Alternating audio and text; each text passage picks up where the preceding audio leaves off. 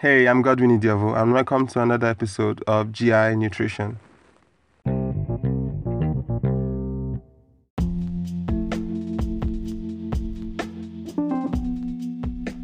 On this episode, I'll be talking about the general effects of the information we have on the internet today and how it has affected the way we treat food, the way we see food, and the way we see nutrition generally.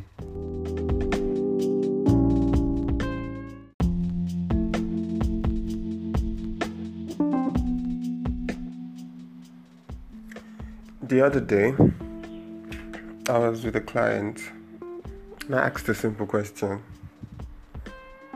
You told me you have high blood sugar, yeah? What have you done in the past to curb the high blood sugar? And then she told me, before she came to me, because this is her friend, I told her that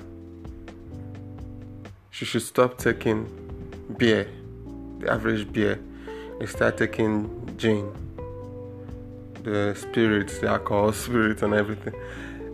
That spirit cures or helps reduce blood sugar.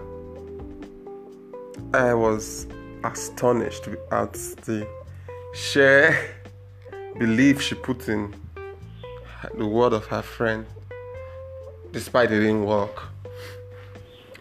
Today, in today's environment, in today's society, would I say, there is a lot of nutrition information. The internet is a sea of nutrition information.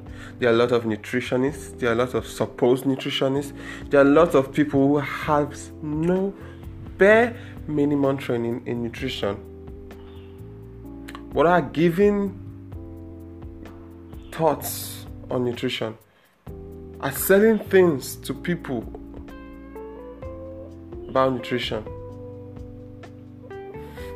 And all this has made our lifestyle, has made the way we picture our food, the way we handle foods, very affected.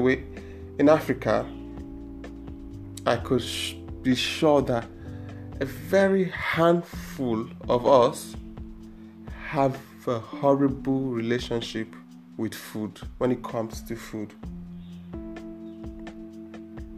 We don't see food as a whole. We don't see food as helping us. But we have tagged it with all the streams of information we have gotten from the years. We have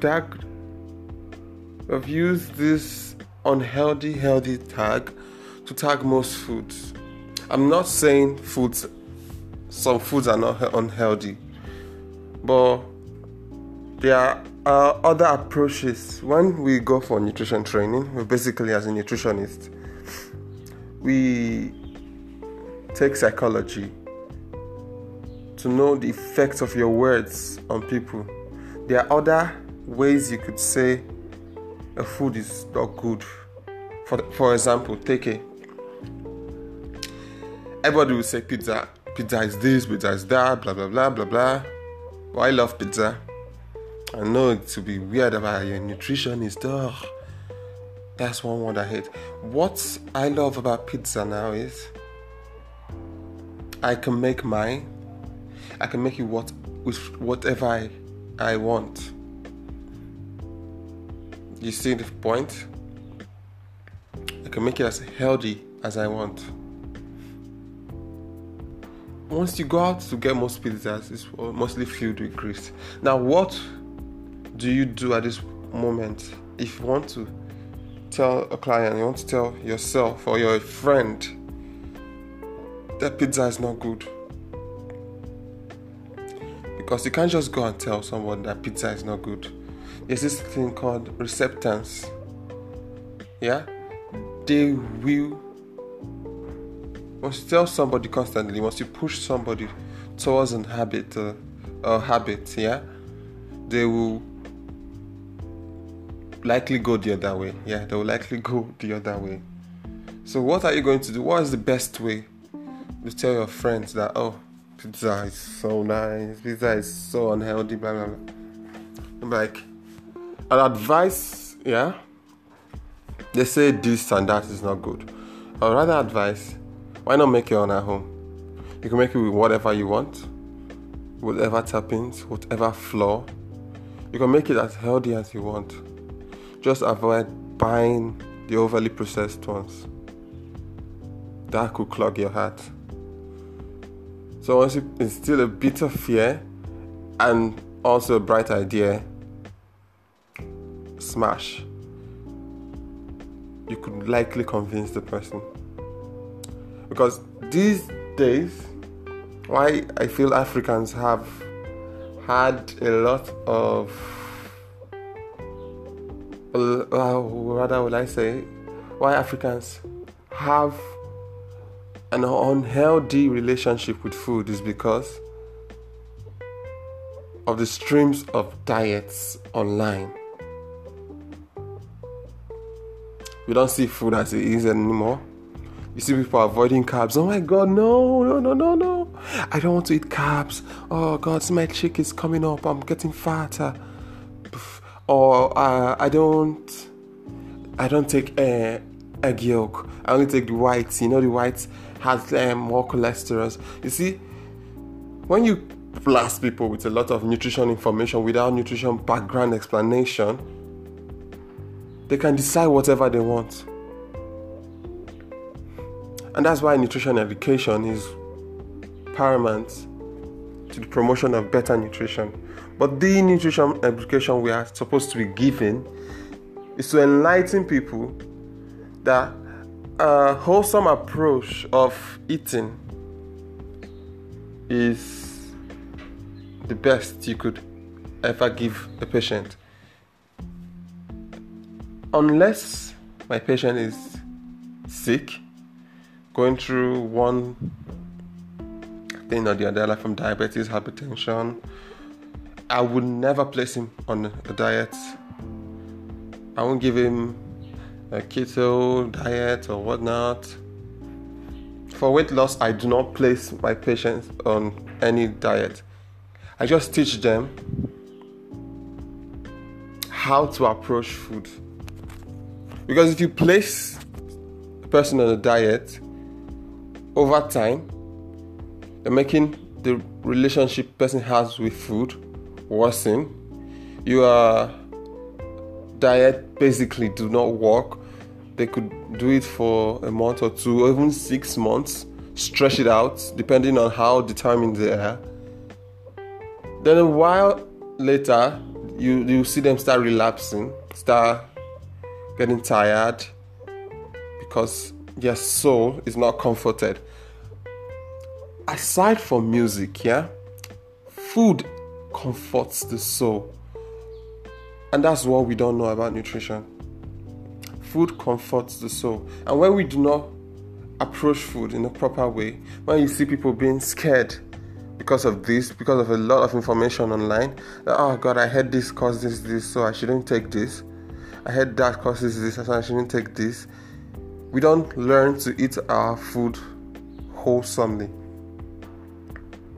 We don't appreciate our food.